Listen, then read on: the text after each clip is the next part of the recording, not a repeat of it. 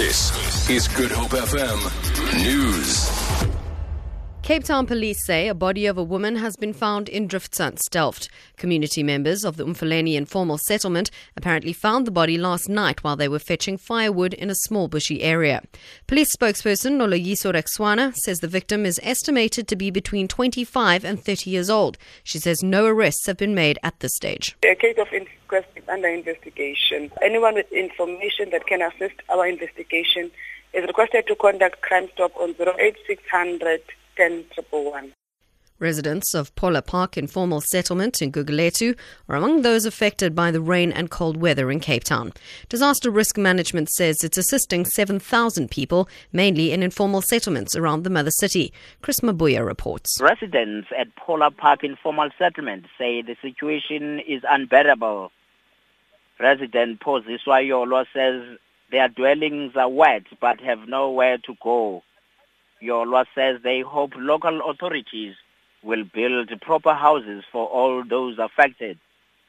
Members of the Cape Town disaster management team are in the area to assess the situation and to help those affected.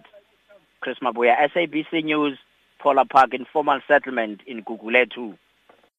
The city says remedial measures by the Winter Preparedness Task Team has reduced the number of flooding hotspots from 60 last year to 33 this year.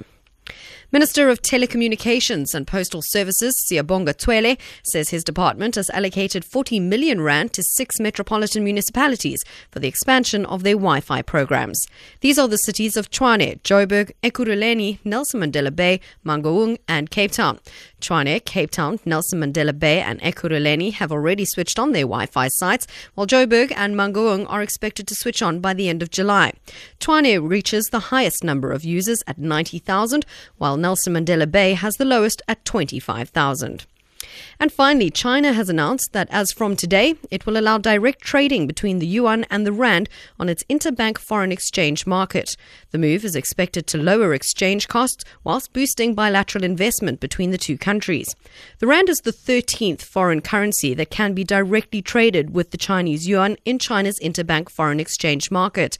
Makwe Masilela is a trader at BP Bernstein and explains what the benefits of this are. That removes the cost because you don't have a third party or another currency that you have to make a reference to. In this instance, it has been the US dollar.